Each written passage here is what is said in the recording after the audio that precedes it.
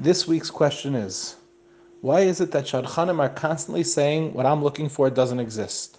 Are there not boys out there who value learning and also understand the responsibility to make a parnasa? What should a girl do when she's told such a thing?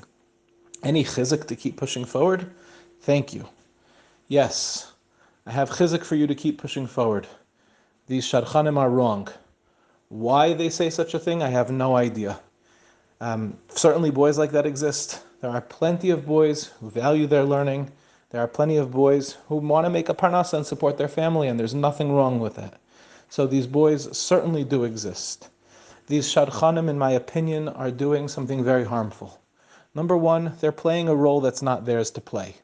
It's important for us to have reasonable expectations. Not everybody is going to be even close to perfect.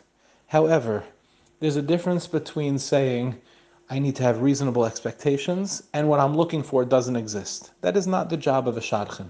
You have every right to say, I'm looking for someone who values his Yiddishkeit, who's passionate about his Yiddishkeit, and who wants to make a parnasa. And to compromise on something like that is such a dreadful mistake. We must have emunah that HaKadosh Baruch Hu was mezavig our zivug, and we must have the confidence that comes with that emunah. Unfortunately, because so many of us have heard these toxic messages over and over and over again, we are operating from a deep place of fear. And fear does not allow us to show up authentically on a date. And the whole reason why we need to have confidence is because if we cannot show up authentically to a date, we cannot build a relationship with another person. We must have the ability to show up as ourselves and rely on HaKadosh Baruch Hu to put the right people in front of us. That is our responsibility.